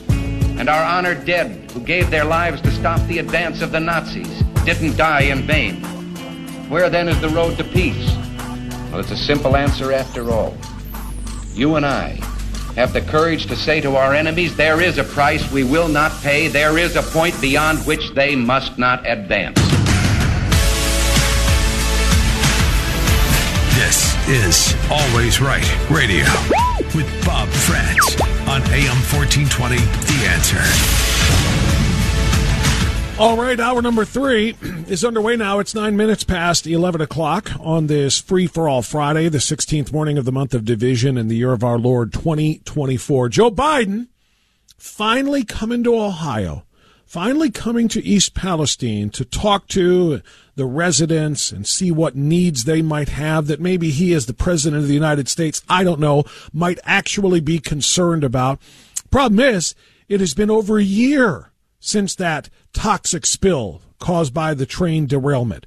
Where the hell has Joe Biden been? I also own a trucking company, and I've had several people call me and ask me if I could block the entrance of the town so that he can't come, because it's been over a year, and now he wants to come when it's election time. Allison says he's lost tens of thousands of dollars since February 3rd, after his tenants up and left for good during the vinyl chloride-controlled burn. Allison had to decontaminate and renovate his abandoned units. That's why the people of East Palestine feel the way they do about Biden's visit now. Now to 1 year later, Wang awaits President Biden's first visit to East Palestine as his business remains closed, and the EPA continues to use his property to reconstruct the derailment site. 1 year interruption for us is fatal. Is elimination of our business, period. Wang says he wishes President Biden visited sooner, and he's unsure why more federal aid wasn't made available for struggling businesses. Why was federal aid not made available? That's a great question. Let's get one more before we talk to our guest from the RNC. You know, I want to say that if he's not coming here to take action, then why come? You know, it's been a year of tucking our kids into beds where we don't know if our homes are safe because they haven't been tested. They won't test our soil. The EPA is telling us, you know, nothing's wrong. We're all sick. Our bodies are telling us different. As a parent, as a wife, a daughter, you know, this is unacceptable in the United States of America. And it's just hard to believe that anybody could ignore what's going on in our community. That's how the people of East Palestine feel, and why not? Here is a list of the places Biden has visited instead of East Palestine since the train derailment. Delaware, 30 times. Pennsylvania, 13 times. Camp David, 10 times. Maryland, 9 times. I could go on. The list would take the entire duration of the interview. He has been to probably 30 states. None of them have been East Palestine, Ohio. And he's been, of course, to a lot of different countries in that time as well.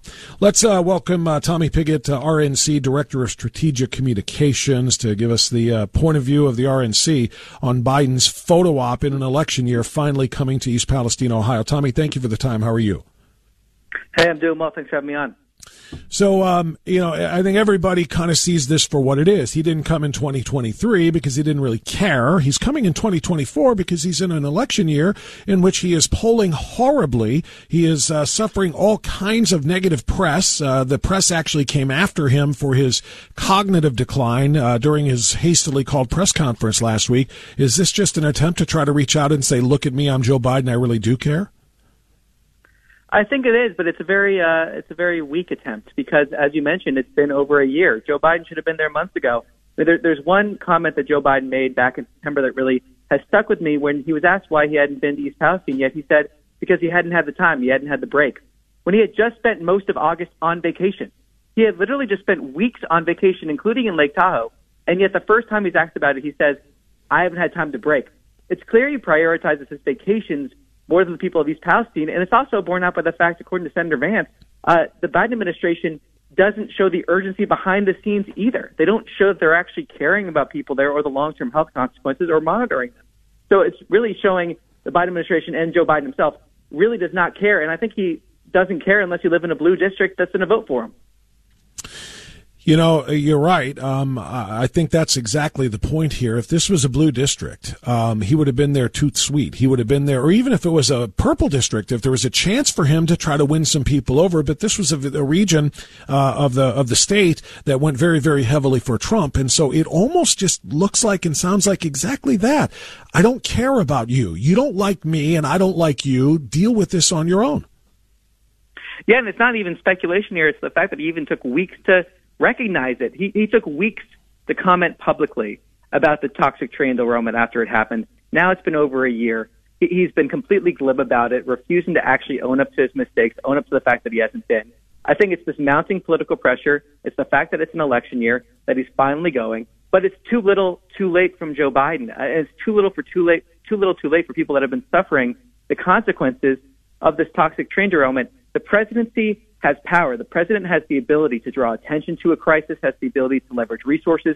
By going to a crisis area, he's saying to the entire nation, this is a priority. We're going to solve this problem. And by not going, he sent the opposite message loud and clear, that it's not a priority for him. He doesn't care about the people of East Palestine. And showing up a year later, it's like I just said, too little, too late. He needs to back it up with serious action for it to have any meaningful effect at all. We're talking to Tommy Pigott, RNC, Director of Strategic Communications. We're reacting to Biden's very, very late visit to East Palestine today. I got this message from a local activist leader, Tom Zawistowski, Tommy, who received this message from an East Palestine resident who's a friend. Quote, everyone just received 1099s from Norfolk Southern yesterday. So that's going to just make things even worse today because everyone is upset that they got taxed on it. They got taxed on any relief that they did get. The resident in East Palestine followed that up with, quote, I guess Sherrod Brown is trying to do something about it, but probably nothing will happen. I think we don't need to claim it on state and local tax, but federal we will. And that's going to wipe out most people's refund checks. Do you know anything about that? Are residents who receive federal aid from a disaster taxed on the aid they receive? I'm not sure exactly the specifics. If they are, that seems completely wrong. And to bring up the point of Sherrod Brown, to bring up the point of Sherrod Brown, I mean, he is in a very he's in a position of power in the Senate. The majority in the Senate for the Democrats is very slim, and I think it actually shows that he's really not working on it because if he was, he would use that leverage to get things done. Where has he been? We're in a 51-49 Senate where every single vote comes down to one or two votes. He could be leveraging that position to be delivering results for the people of East Palestine. But where are those results? Where are they? The proof's in the pudding. We're seeing Joe Biden not care about it. We're not seeing results from Sherrod Brown. I mean, it's showing that the Democratic Party, their priorities are elsewhere. Their priorities are sending money to communist China to build electric vehicles. That's all Joe Biden talks about 24/7. It's not actually about delivering results for hardworking Americans that really just want a chance, want a shot, and want to make sure that when something happens, their president will be there for them. And Joe Biden has not been there for them. Yeah, I concur. And J.D. Vance, by the way, who's of course a freshman senator, has done phenomenal work. He has almost lived in East Palestine. It seems like every time I look and see where's J.D. now, looking at his Twitter feed and some of the other pages where they post his activities, he is there or he's talking on the Senate floor about this situation and trying to deliver some sort of relief for them. Have you guys been in communication with JD? And because it does seem like he has kind of taken the lead on this really more than anybody else. What a contrast between him and Senator Brown when you have a senator going out there on the floor every single day or almost every single day, as often as possible, talking about this issue. J.D. Vance has done more for the people of East Palestine while he's been in the minority in the Senate than Sherrod Brown does when he's in the majority. And this should be the exact opposite. That just shows you where the priorities lie, where J.D. Vance is going out there talking about this. And that's part of the frustration. There was a recent interview that J.D. Vance did with Salima Zito talking about how he's been pitching the administration on key measures that are needed to monitor for long-term health effects. And the administration has been completely unmoved. And it's clear from behind the scenes, not just publicly as well, but behind the scenes, the administration does not care about addressing this issue, does not care about being there for the long term when it comes to recovering from this disaster. Because unfortunately, there may be long-term health effects. We all pray that there aren't, but there may be, and we need to monitor for that. We need to be giving people resources they need to address those. That's been a priority for Senator Vance. We really have been admiring his effort every single day to go out there and fight for the people of East Palestine, and it's such a contrast to Joe Biden and the Democratic Party. Yeah, 100%. It sure is. Tommy Pigott is our guest from the RNC.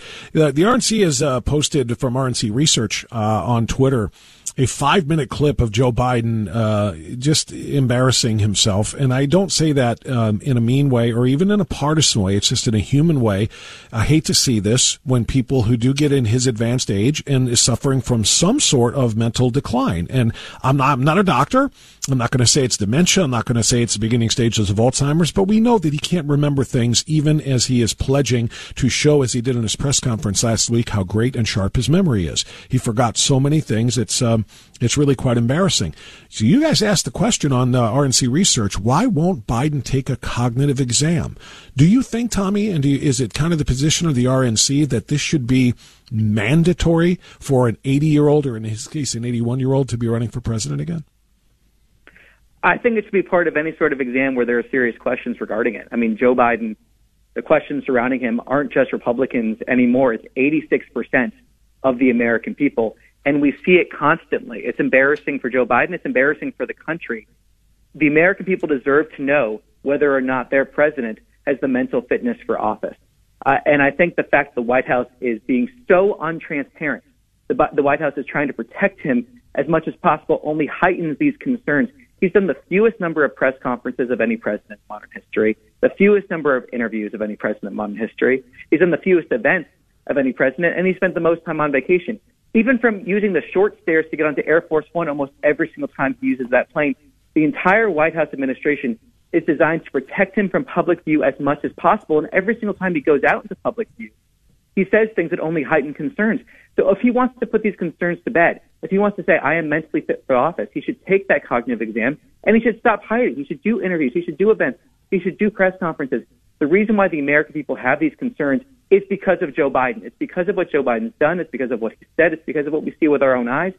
And it's becoming very clear, even the mainstream media can't deny it. So it's on him. It's not, the American people shouldn't dismiss their concerns. It's on Joe Biden to prove to us, based off of what we're seeing, that he has that mental fitness. And if he can't prove that, he should not be president of the United States. Completely concur. Last thing, since I've got you representing the RNC here, Tommy, is about leadership. Ronna McDaniel is stepping aside, apparently, after South Carolina. President Trump has said in the last couple of days he knows who he wants to lead the RNC. Michael Whatley, chairman of the North Carolina Republican Party, as the chair, and his daughter-in-law, Laura Trump, as co-chair. What's the feeling inside the RNC about that leadership situation? Well, two things. First, our position is the same, that it was going to be a discussion for after the South Carolina primary. And second, our North Star is beating Joe Biden. We're going to be focused on beating Joe Biden today, beating Joe Biden tomorrow, next week, next month, all the way up to November. Our North Star is unity, bring Republicans together to beat Joe Biden. We're laying that groundwork. We're laying that infrastructure. That's an effort that's going to continue, that whenever we have that Republican nominee officially in place, they can take that road that we've built straight to the White House. So our focus on beating Joe Biden, we're going to stay focused on that, and we're confident we're going to win in November. Yeah, and I get that. Is there a RNC talking point or viewpoint or collective opinion on letting the candidate pick the leadership of the actual RNC rather than the RNC deciding who their favorite candidate is? Well, it's going to be a discussion, again, like I said, after the South Carolina primary. I mean, this is part of this process where voters are having their say right now in the primaries. Voters have spoken loudly and clearly in a few of the primaries that we've had. That's part of this discussion. But ultimately, we're going to be coming together. We're going to be beating Joe Biden, and we're going to make sure a Republican wins in November. Is it fair to say that that Donald Trump is truly the chairman of the RNC? That Donald Trump is the leader because, first of all, he's the candidate. He's the one you just said our North Star is beating Joe Biden. That means Donald Trump doing it. Is Donald Trump the true leader of the party and of the RNC itself? Look, ultimately, voters are having their say. Voters decide who they want to lead the party. Voters decide who they want the nominee to be, and that's the process that we're having. I mean, voters have spoken very clearly in the last few primaries. Part of the discussion that needs to happen going forward is viability of paths forwards for other candidates in the race. But ultimately, we're focused on beating Joe Biden. Republicans are coming out to the polls, making their voices heard, saying who they want to be the head of the party in terms of that Republican nominee. Then, like I said, we're going to come together. But this is a discussion that's going to happen after the South Carolina primary. We're going to figure that out. But now, tomorrow, next day, next month, next year, all the way up to November, I should say, rather, we're going to be focused on beating Joe Biden. Yeah, I knew what you meant. All hands on deck to beat Joe Biden. No question about that. Tommy Pigott, thank you so much. Director of Strategic Communications with the RNC. Appreciate your work and enjoy the photo op show today like the rest of us in East Palestine. Thank you, Tommy. Hey, thanks for having me on. You got it. All right, there you go. That's, it's an interesting development there with, President. By the way, Nikki Haley is livid about it. Nikki Haley is freaking out. She thinks the whole thing is a blank show. She, the idea that Trump can pick the leader of the RNC when the RNC is supposed to be running, eventually the primary system and the convention to pick the nominee, and she, of course, still wants to be the nominee. I get it. I understand why she's frustrated by it. Having said that, I think she needs to step the hell aside because she has zero chance of anything. Donald Trump is, what I just asked Tommy Pigott to confirm, the leader of the RNC. He's the leading candidate. He's the most popular driving force. There's nothing that can stop him. Ron DeSantis couldn't stop him. Chris Christie, not that he was ever popular enough to, but he tried to do it just with oppositional forces, can't stop him. Nikki Haley can't stop him. Nobody can stop him. He is the leader. The question becomes, though, would it be productive or counterproductive for him to handpick the chairman of the RNC and the co-chair being his daughter-in-law? In other words, the leadership of the RNC's job isn't just to beat Joe Biden. It isn't just to win the presidential race. It is to raise funds for and direct and strategize with all of the legislative races as well. The RNC has got so many different things that they have to pay attention to. And it's worth the ask. Is Laura Trump, co-chair of the Republican National Committee, going to be singularly laser focused onto the presidency and not paying attention to all of those other important positions and races? Because I'll tell you what, even if President Trump gets back in and 45 becomes 47, while we all cheer the heck out of that, if he's got to go against an oppositional Democrat-controlled House and Senate the way he did in his last 2 years, what are we going to get done? Legitimately, what are we going to get done anyway? So the RNC needs to be strengthened, and I think it needs leadership that is going to and maybe that is Laura Trump. Maybe what I just said is not accurate. Maybe she wouldn't be laser focused and just worried about getting her father-in-law elected. No, maybe she would be a phenomenal co-leader along with Michael Whatley in driving the campaigns of all of these other Republicans that we need to win in the Senate and we need to win in the House. Maybe. But I just want to make sure that whoever they choose to lead the RNC does know the full scope of the job and isn't just, narrow scoped into making sure that Donald Trump gets back to the White House. Donald Trump getting back to the White House is imperative, but it is equal, not more, not less, but equally imperative that we win a majority in the Senate, no matter how small, and that we expand the majority, which is already too small, in the House. So that's what it's going to take. All right, 11:26. Take a time out here. 4 interviews in the books. Great conversations, all. And now it's up to you to react.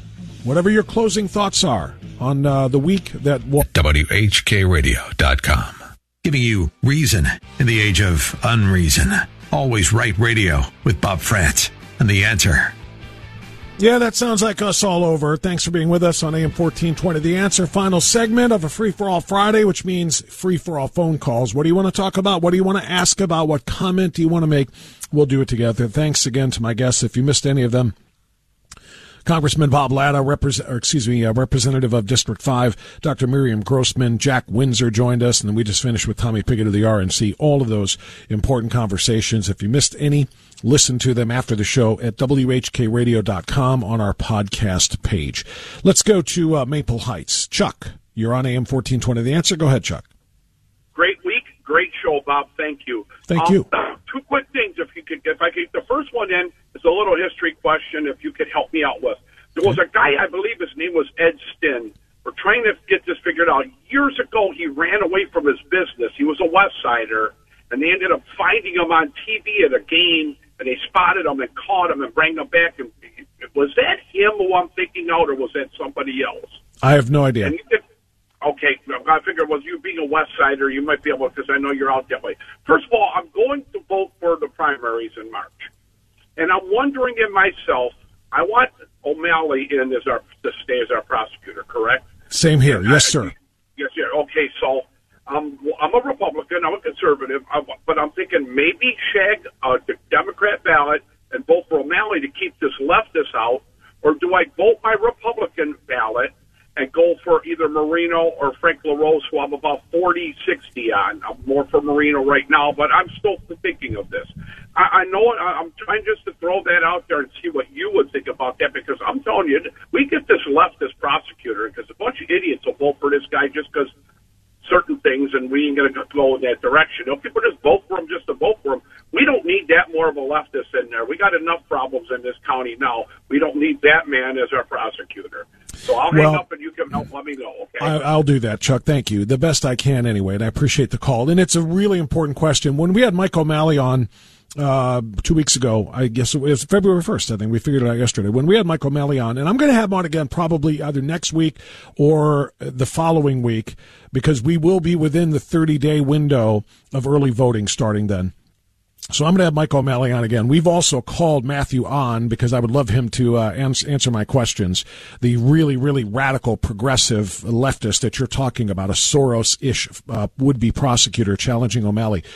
But he has not returned our calls, and I'm not surprised. But we talked about this then. I would not pull, if I'm a Cuyahoga County resident, and I'm not, so I would not pull a Democrat ballot just to vote for O'Malley because that Senate race is too important. If you feel like your vote is going to be an extraordinarily important one in getting the right guy to beat Sherrod Brown, then I say you stick with your Republican ballot in this open primary system that we have. I personally don't like the open primary system. I wish it was closed. But since it is, this is a question a lot of people have asked, and we discussed on the air. For me, I would say pull a Republican ballot and vote for the person you think is best going to be able to beat Sherrod Brown, which is top priority. And then to support O'Malley in the other race while you can't vote for him, help encourage people who are Democrats to do so. Even make a donation to his campaign. Help him, O'Malley, be able to get the word out there about the danger of this character who wants to abolish police and empty the prisons and empty the jails in Cuyahoga County. This is what he wants to do. This is what he stands on. It's who he is. He essentially said that in a 5-minute campaign video in which he talked about the best way to make Cuyahoga County safe is to empty the jails. It's brutal.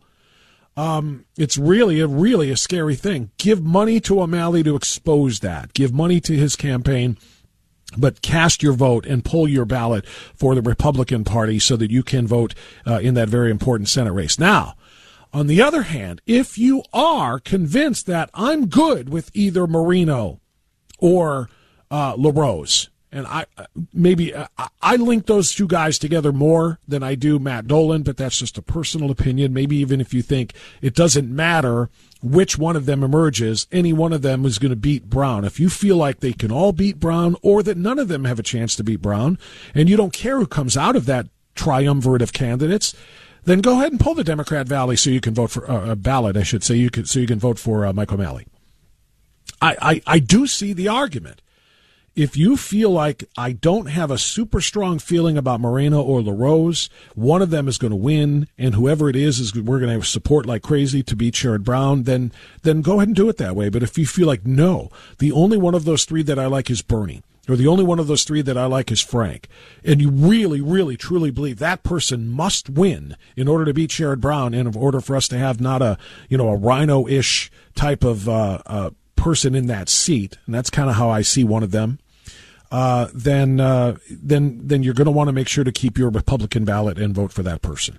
So I know I'm not giving you a very direct answer, but if the best answer I could give would be to go ahead and vote for your favorite in the Republican primary and make a donation to the O'Malley campaign. Help get the word out there about O'Malley and Matthew on so that Democrats know. Remember, that's a Democrat primary. It's not like you're asking them to vote for a Republican if they vote for O'Malley. You're just asking them to vote for a sensible Democrat who has been good at his job in trying to crack down on crime in Cuyahoga County rather than a progressive who does not believe in law or order. That's the best way I can answer it. Chuck, thank you for that question.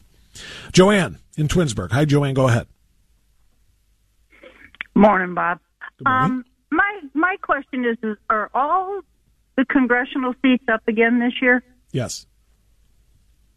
Is somebody going to primary Mike Turner? I mean, this guy is for FISA renewal. I mean, no questions asked. I mean, he put out this irresponsible Russian space thing the other day. I mean, and they say this is all so that they'll go ahead and renew FISA with no questions asked. I mean, yeah. Really? I mean, he calls himself a Republican?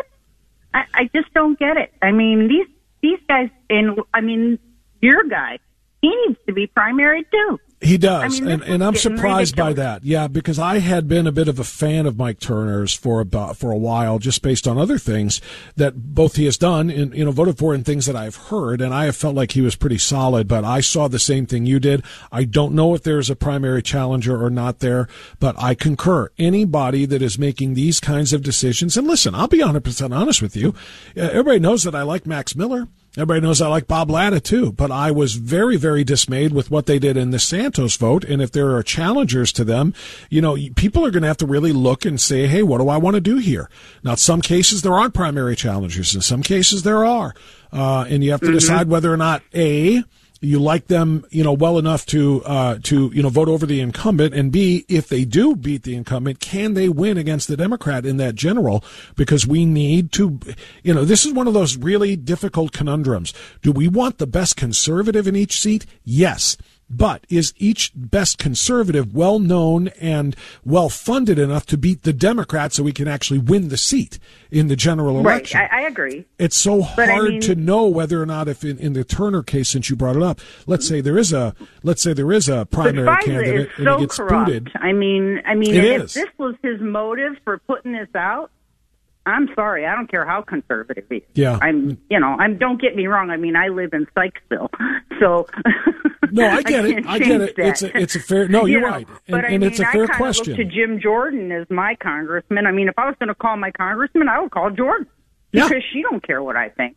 I mean, frankly, she could care less. No, she doesn't care what you think. Absolutely not. I completely concur. So it's a very tough thing that we're in right. And thanks for the call, Joanne. It's a very tough thing that we're in right now as we try to figure out which of our incumbents we want to keep in Washington. And if there are primary candidates, ask yourself two things: how much more conservative is the primary over the existing Republican rhino that's in Congress, and there are plenty of them. Number one, and number two is, can that conservative, if you are successful in primarying out the incumbent, can that person beat the Democrat?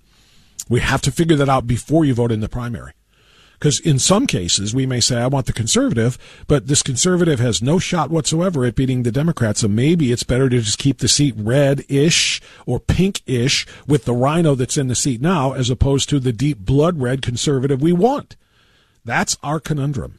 I wish I had an easier answer.